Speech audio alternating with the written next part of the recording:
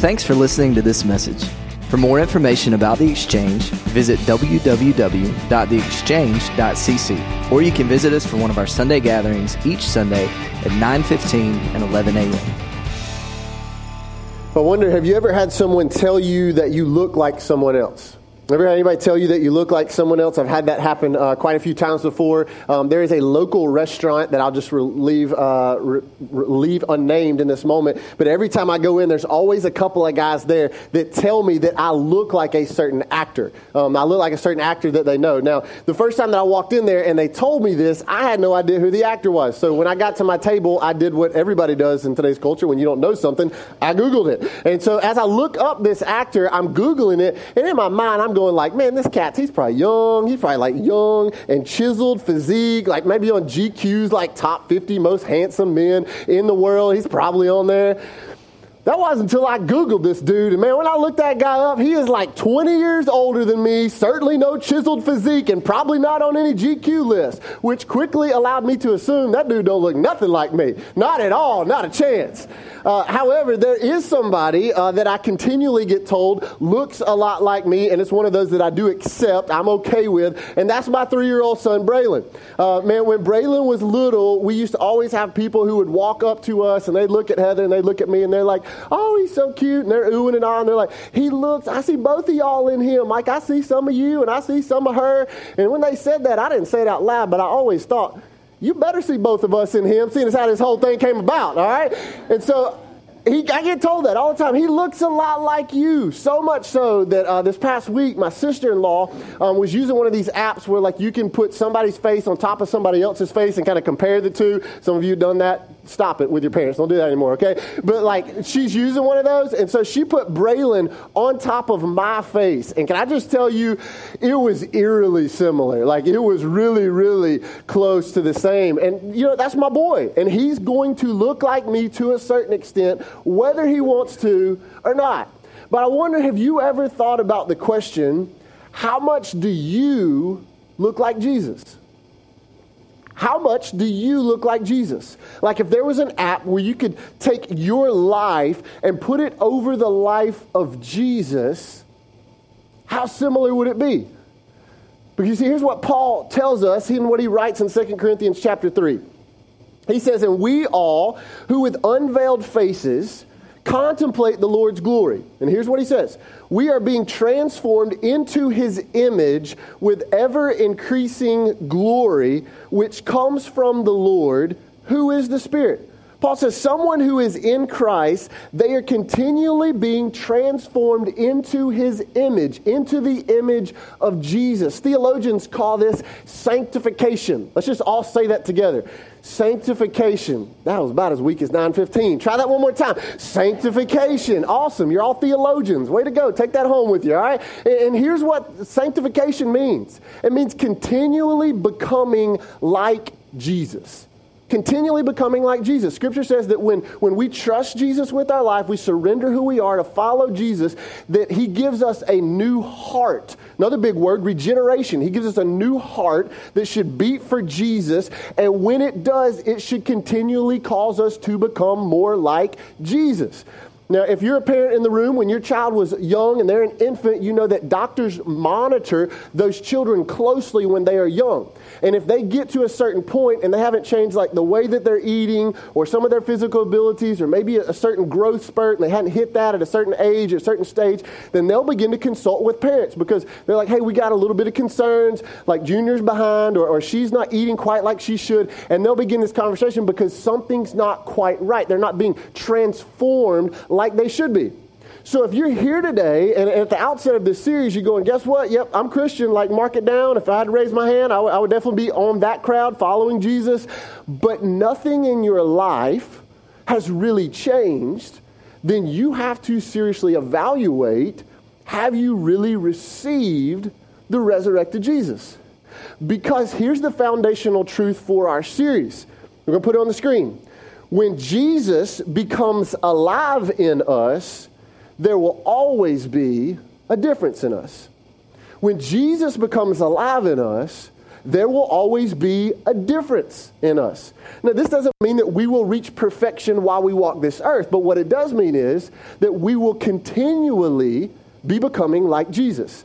If you got a copy of Scripture, go to Romans chapter 6. So we're going to be today, Romans chapter 6. I'd love for you to follow along, whether you got a hard copy, digital copy, whatever works for you. Romans 6 right there and towards the beginning of the New Testament. If you don't have a copy of Scripture, we'll put some of those verses on the screen for you just to track along with me today. Today we're kicking off this series called Alive in Us. And over the next few weeks, we're going to be right where you're headed to right now, Romans chapter 6, and we're going to look at the power that is available to us in Christ. Now, here's what Scripture says. Scripture says that when we trust Christ, when we exchange old life for new life, that the same Spirit that raised Christ from the dead comes to live inside of us. Now, that's one of those you got to like just sit on for a second, try to wrap your mind totally around. Same Spirit that raised Christ from the dead lives inside of us. Same Spirit that healed the sick, that made the lame to walk again, that took a boy's snack lunch and fed thousands of people. The same Spirit that raised people, even like Lazarus from the dead, is available to us. It comes to live inside of us. Now, this is a life-changing power. Like, that's really good news. But here's what we got to understand. That power, that Spirit never leaves us the same.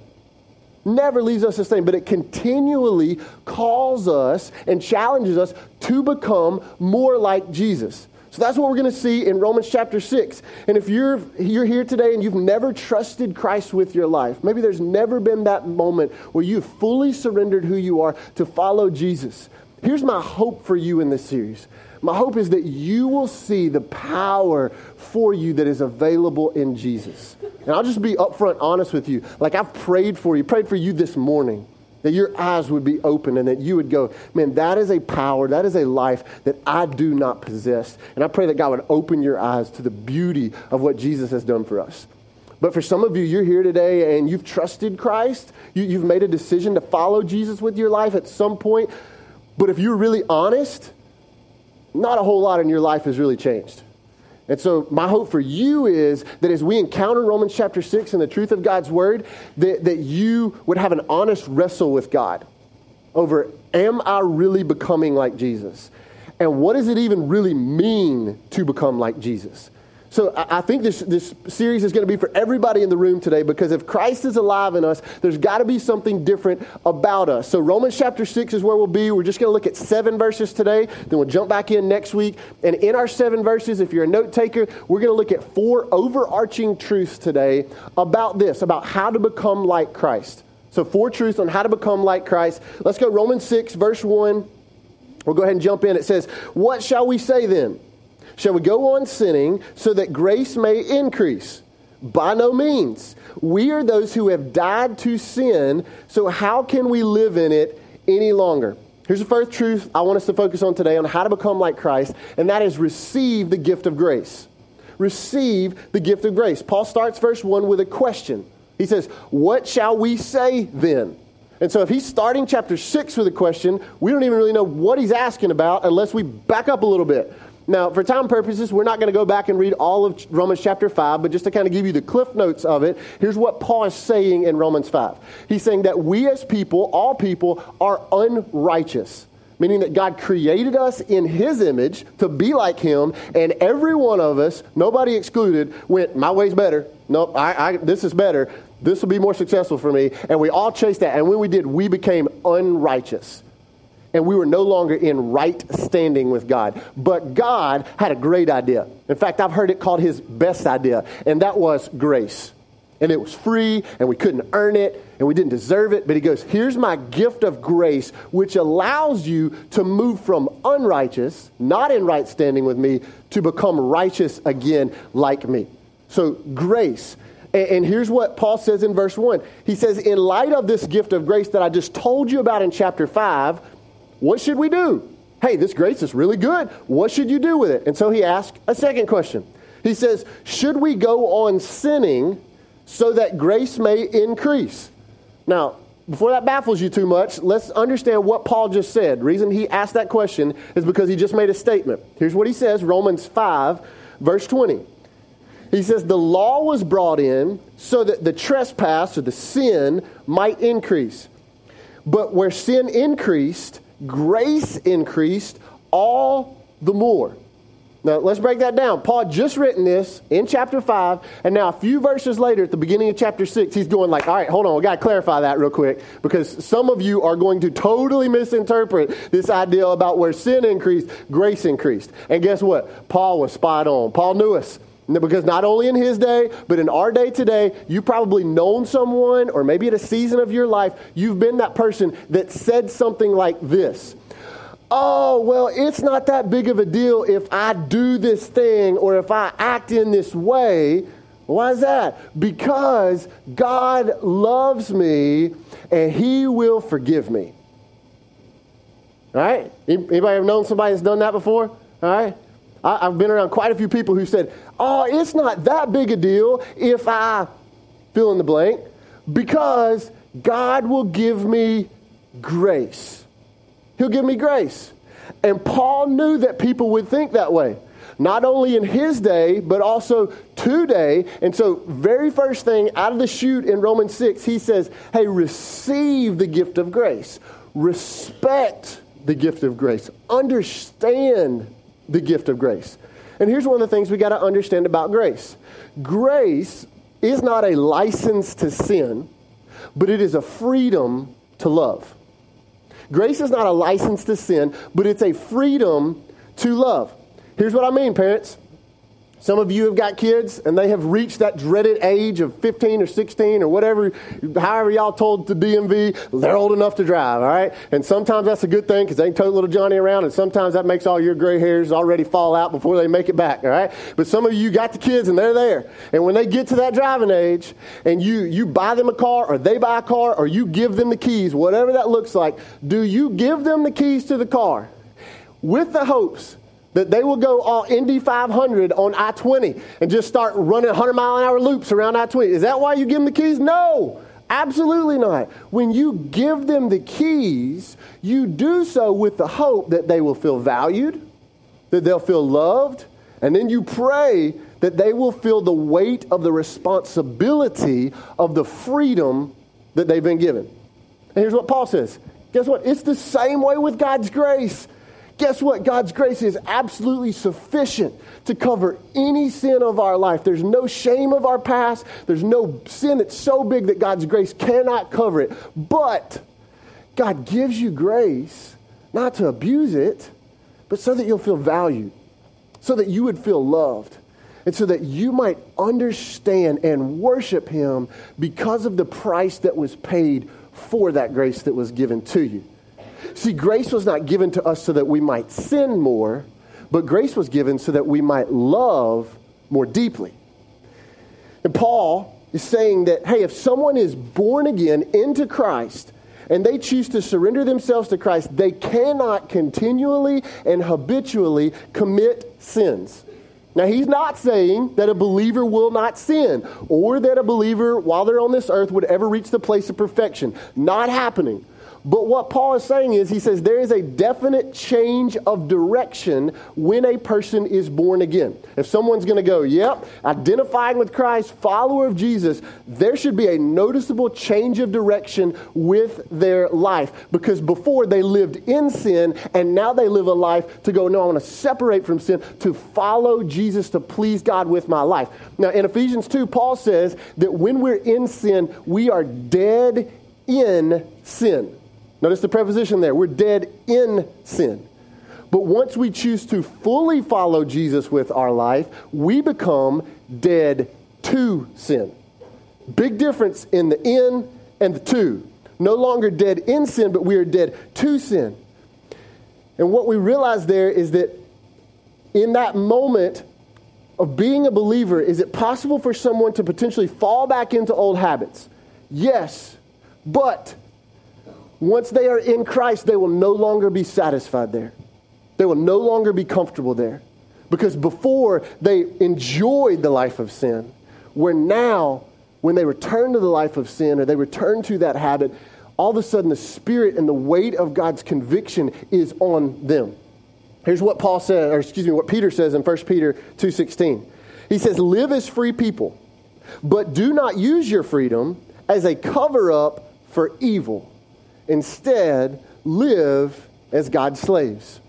So Paul poses this question. Should we go on sinning? He quickly answers it. Absolutely not. And then he points to the very act that allows grace to come into our life. And here's what he says. He says, we are those who have died to sin, so how can we live in it any longer? So to kind of back up this argument about why we shouldn't continue to live in sin, he says, hey, guess what? Like, your whole status with sin has changed. You've actually died to sin. You're no longer dead in sin, but you're dead to sin. You're not living in it, but you're trying to separate yourselves from it. In other words, those who've tasted life in Jesus, all of a sudden the life of sin becomes distasteful to them. Around here, sometimes we'll say it's okay not to be okay. In other words, there are no perfect people. It's okay not to be okay, but it's not okay to stay that way. See, in Christ, we should never find ourselves in a continual state of living in sin. Why? Because our relationship status to sin has changed. Think about it like this, all right? Think about a married or a young couple that's about to get married. Man, they planned the whole wedding. They got the 9 months in place. He's done a lot of yes, ma'am, and yes, ma'am, whatever you say. So they're happy at this point. They got photographers in place, the cake, the whole deal. Daddy's paying for it, so it's all good. They got the big honeymoon lined up. They get married. The ceremony happens, sign the certificate. The whole thing's in place. But then for the whole year one of the marriage, the husband every night, when it comes time for bedtime, he gets in the car, drives back to mom and daddy's house, and he sleeps there. How many of you know that ain't going to work real well, all right? Why? Because the relationship status has changed. And Paul says, guess what? It's the same way when you're in Christ. Your relationship status to sin has changed. And when it has, it changes the way that you live. So, what does this practically look like? To receive grace and continually leave the life of sin. What does this look like? Well, I'm going to throw a few darts at the dartboard, see if anything sticks. All right? I think it could mean putting accountability in your life to call you out when you're acting or living in anger or in pride. Just give somebody permission in your life to call you out. I think for some people it can mean stop putting yourself in social circles that you know aren't a Christ-like influence in your life. I think for some people it could mean stop putting yourselves in situations where you're tempted to cross the line with a member of the opposite sex that you're not married to. Just stop. Don't go there. I think it can mean stop listening, stop watching things that lead to negative thoughts or emotions or negative actions in your life. Just turn it off. You don't need it anymore.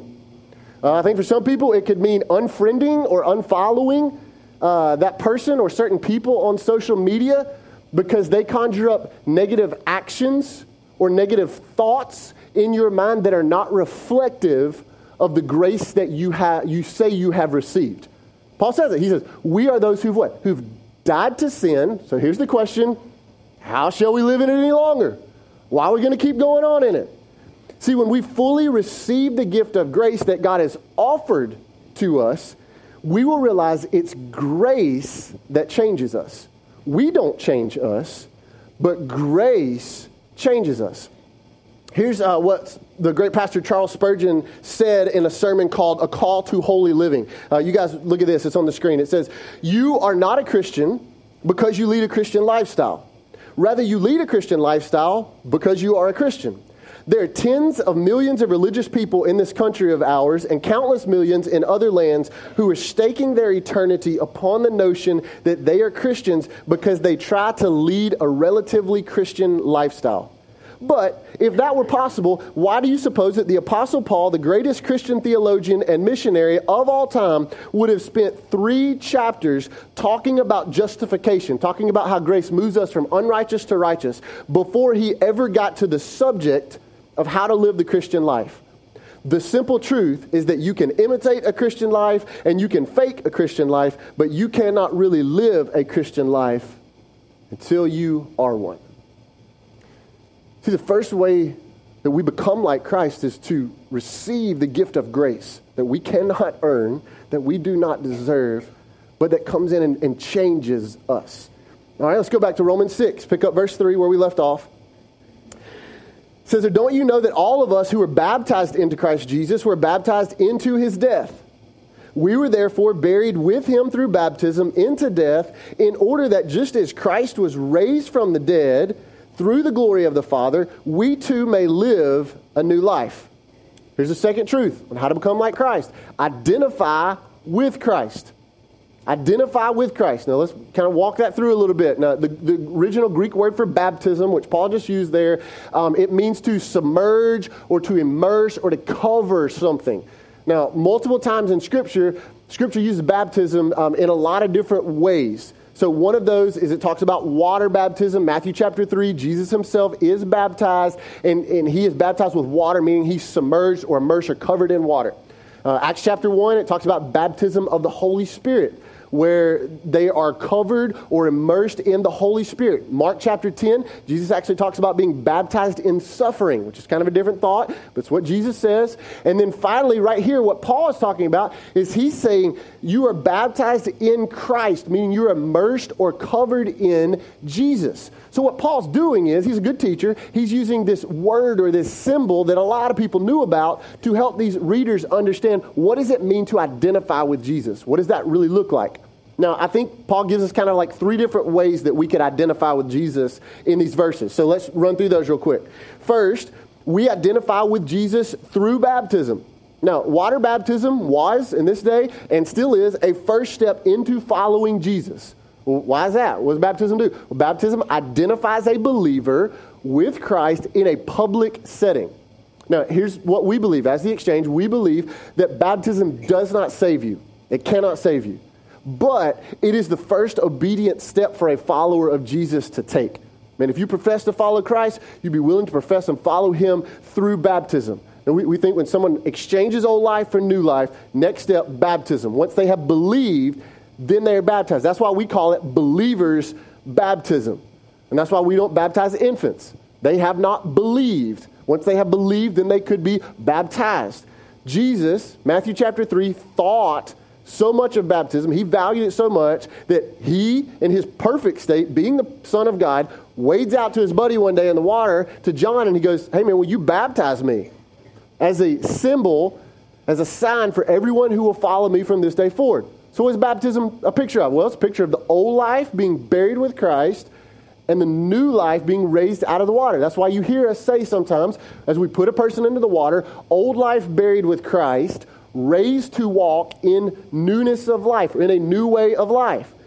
And by God's grace, over the last 3.5 years, we've seen 81 children and students and moms and dads and grandparents and teachers and high school dropouts and business people and addicts and single adults, and the list goes on and on. People climb into the baptism waters and publicly declare what Jesus has done in them personally. Man, there's not a more beautiful picture than to hear the story of a redeemed heart. However, baptism is merely a picture of a greater identifying with Christ. Because get this, unless a person has fully surrendered themselves to fully follow Jesus, not about me anymore, old life of sin and self, gone, following Jesus, unless that change has happened, all the baptisms in the world won't help them. All the baptisms in the world won't help them. Baptism is merely a picture, but it's one way that we identify with Jesus. Well, what's the second way that Paul gives us? He says we also identify with Jesus in death. In death. When a person puts their faith in Christ, there is a death that occurs. That's why part of the baptism picture is old life buried with Christ. Scripture says that we all, everybody, suffers from the condition of sin. And here's the big side effect of sin. It's not that it makes you bad, or worse than your cousin, or worse than your mama, or worse than your dad. Sin doesn't make us bad. Sin makes us dead. Sin makes us dead. Paul alludes to it. Ephesians 2, verse 4, he says, but because of his great love for us, God, who's rich in mercy, made us alive with Christ. Here it is. Even when we were dead in transgressions. It's by grace that you have been saved. See, we were dead in sins, but because God is a merciful God, he didn't just leave us in that dead state and say, good luck with that. No, but he loved us so much that he gave us grace. He gave us Jesus to say, I will rescue you out of your place of death. How did that exchange happen? Because Christ was willing to die. Death. So we identify with him in death. Scripture calls us to die to self. And we're going to talk more about what that looks like in a second. But that's the second way we identify with Christ. Baptism, identify with him in death. And then here's the third one. Finally, Paul says we identify with Christ in life. In life. God not only raised Jesus to life, but God also offers that same newness of life to us. Check this out. Colossians 2, verse 12. Paul writes, he says, hey, having been buried with him in baptism, old life gone, in which you were also raised with him through your faith in the working of God who raised you from the dead. See, here's the deal. Walking in a new way of life is a sign, a fruit, if you will, of someone who has a new life. If you got a new heart, you're going to live in a different way. That's what Paul said in verse 4. He says, we're raised to a new life. Not basically the same life. No, we're raised to a new life. In other words, a saved person is a changed person. They are different. There's a big difference between old and new. I have never walked onto a car lot and bought a new car. Any of you ever bought a new car before? Just willing to confess that right here in front of everybody? Awesome. Okay, we got some people that are not willing to confess it. Some people are, it's like this. It's like they're thinking about being honest, maybe. Okay, all right, I've never bought a new car. I'd always go the little more affordable route, buy the old car. But when I walk onto a car lot, a used car lot, it never ceases to amaze me the ability of a dealer to make an old car look new. Man, they will wax that bad boy. Looks like it's got brand new paint on it. Get that whole bottle of Black Magic. Just coat that whole tire, man. Just make it shiny so you can see yourself in it. Tires is where it's at. You got to get them tires looking good. You know that. And so you get the tires looking good, and they shampoo and vacuum on the inside, make it look all good. And then my favorite part is to hang the little new car smelly thing on the rearview mirror. And then when you get in, they just pull it out real quick. Like, man, it smells new. But guess what? If you crank that bad boy up, look at the odometer, raise the hood, look at the engine, guess what you going to tell? That ain't no new car. That's used. Why? Because there's a big difference between old and used and being brand new. And here's what Paul says. When Jesus comes into our life, he doesn't just renovate what we got. No, he totally rebuilds us and makes us new. And one of the greatest joys of my life is to watch within our spiritual family here where almost week after week, I watch some life that is broken down, that has seemed hopeless, that's been enslaved to sin, and Jesus gets a hold of them. And man, he doesn't just fix them up and Band-Aid them and slide them out on the used car lot. No, he rolls them out as a brand new model because Jesus makes us new. And when we identify with him in life, man, we roll around like the brand new Rolls Royce because we are new in him. We're new in him. So identify how? Baptism, identify in death, we identify in life. But look back at what Paul says next, verse 5. He says, for if we have been united with him in a death like his, we will certainly also be united with him in a resurrection like his. For we know that our old self was crucified with him, so that the body ruled by sin might be done away with, that we should no longer be slaves to sin. Here's the third truth today about how to become like Christ, is to bury the old self. Bury the old self. Paul says, in verse 5, if you have been united with Christ, meaning if there has been a recognition of the grace of Jesus that we talked about, if you've received that grace, right? If you've died to sin, then your old self should be crucified. Your old self should be crucified. Here's how Paul talks about it personally for him. Galatians 2:20. He says, I have been crucified with Christ, and I no longer live, but Christ lives in me. And this life that I now live in the body, I live by faith in the Son of God who loved me and gave himself for me. For some of you, the greatest thing that you could do today to become like Jesus is to have a funeral for your old self. To have a funeral for your old self.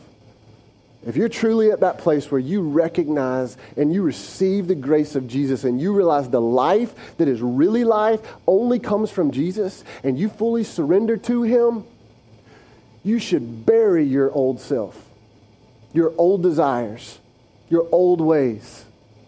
your old way of doing things. Not just slide it off in the closet, but bury it for good. And for some of you, you need to have a true burial of your old self. And here's what I know about you without even knowing you. Many of you have tried before because it sounded something like this. God, I don't want to live this way anymore. God, this is the last time. No, I know I told you that last time, but no, this is the last time.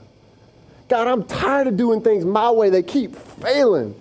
God, I don't want to be this way anymore. And some of you, you've gone so far as to put the old self in the coffin, but guess what you did? You went back and got him out because you've never truly buried the old self.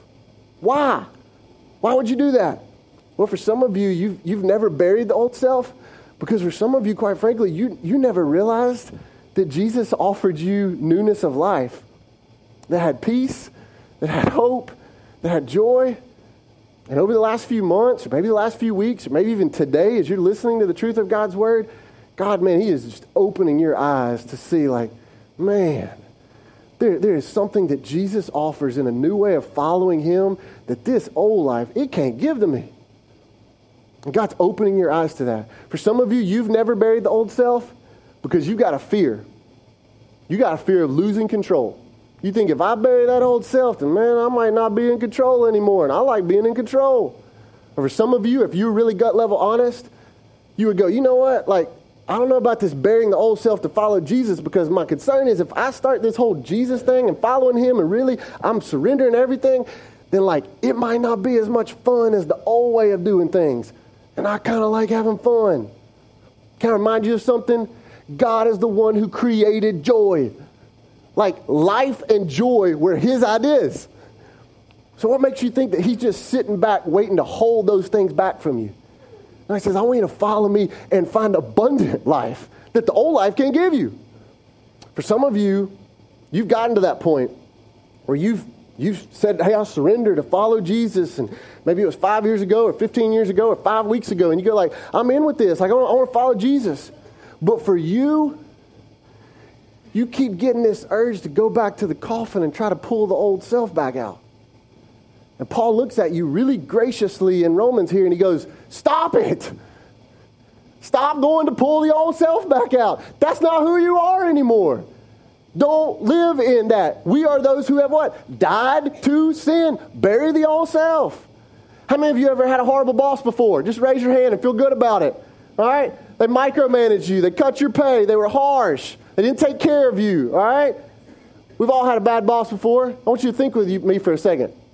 That you resigned that job. All right? You sang you a country song on the way out the door and you said, this is it. It's quitting day. I ain't coming back here no more. I don't even remember how the lyrics go, but it makes you feel good, doesn't it? I mean, you're just like, this is it. I want you to imagine you resigned that job. But after you resigned that job, every day when you woke up, you got back dressed, and even though you weren't an employee anymore, you walk back into that business and you go, guess what? I'm here to work again. What can I do? Well, that's dumb right there. Nobody's going to do that. Why? Because that's dumb. And we go, that I would never, ever, ever, ever do that. But guess what Paul says? He says, every time you keep going back to that old life of sin, you keep surrendering yourself to a master that Jesus died to set you free from. And Paul says, quit getting back up and going to work for the wrong master. Man, when we identify with Christ, we bury the old self. We're not that person anymore. Here's what Paul says, Ephesians 4, verse 22. You were taught with regard to your former way of life, your old way of life, to put it off, which is being corrupted by its deceitful desires. And what do we do, Paul? Put on the new self, to be made new in the attitude of your minds, and to put on the new self created like God in true righteousness and holiness. That's the self I want to be. Paul says, how do you become like Jesus? Receive the gift of grace. Identify with Jesus. Bury the old self and don't go back to the grave. But there's one final verse that I want us to see today. Romans 6, verse 7. Paul says, because anyone who has died has been set free from sin. Here's the final and closing truth today on how to become like Jesus. Live in freedom. Live in freedom. Paul kind of finishes out this illustration that he's in of slavery, which would have been really relevant to his leaders at that time, or his readers at that time. And he says, death equals freedom. Death brings freedom. Now see, here's what the enemy will tell us. The enemy will tell us that when that old life dies, when we have that funeral and we bury the old self, the world and the enemy will tell us that there's a loss there. Man, you lost some of that fun you had. Like, you lost some of those things you enjoy. You lost getting to go out with your bros and check out. Like, you lost that. And the world will tell us there's loss in that death. But what the world and the enemy can't tell us, because they don't comprehend it, is that there's actually gain in that death. Because the old self carries weight, but the new self brings freedom that the old self can never offer. And the world will never tell us that. But here's what Paul was realizing. He realized that people during this time, they understood this. They understand that when a slave died, they were finally no longer under the reign of their master.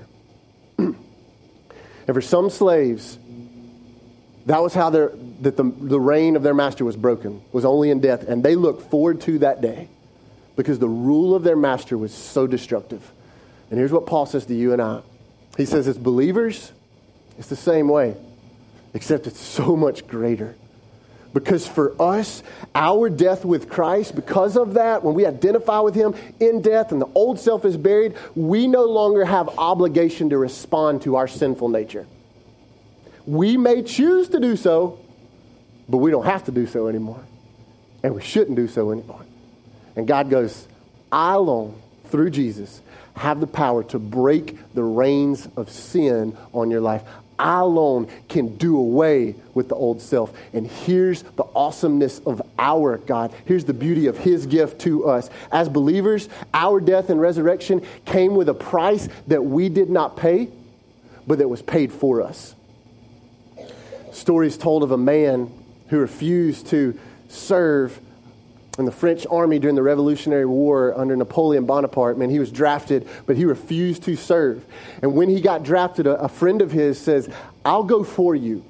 I'll serve in your place. And the army accepted the substitute, and they allowed the substitute to go forward. And not long after, this friend who had agreed to serve and go to battle for his friend lost his life in war. He lost his life in battle. Sometime later, this same man who was drafted before, because of an error, he got drafted again. And he looks at the army and he goes, no. Like, I'm not serving for you. I can't serve for you because I already died in battle. Of course, the soldiers looked at him like, dude, you're a little Fruit Loop there because I see you right there. You're not dead. You're talking to me right now. And he goes, no, go and check the record. And sure enough, they go and they check the record. And here's this man's name listed. And out to the side is the name of his friend who had substituted his life and given his life for him. Ultimately, the case made it all the way to the Emperor of France, and the Emperor looked at all the evidence. And here's what the Emperor said. Through a substitute, this man has not only fought, but has died in his country's service. No man can die more than once. Therefore, the law has no claim on him. And the man was released to go free. That, church, that's the beauty of the gospel.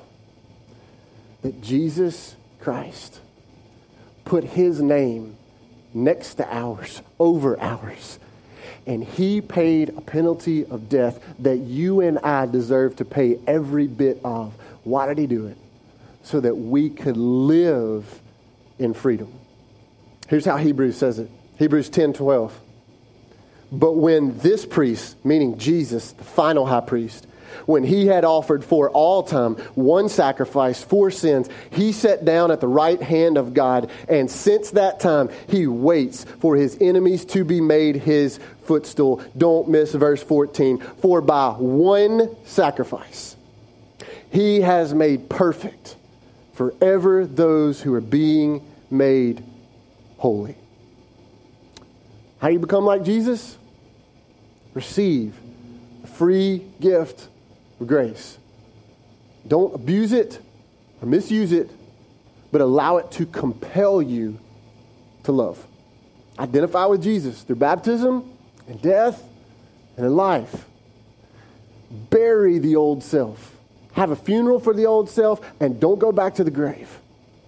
And finally, rejoice, like live with joy, because Jesus Christ, the perfect Son of God, became our substitute so that you and I could live and walk in freedom. Thanks again for listening to this message. For more information about The Exchange, or to find out how you can connect with or support what God is doing, visit www.theexchange.cc. Now go, be the church, and give life.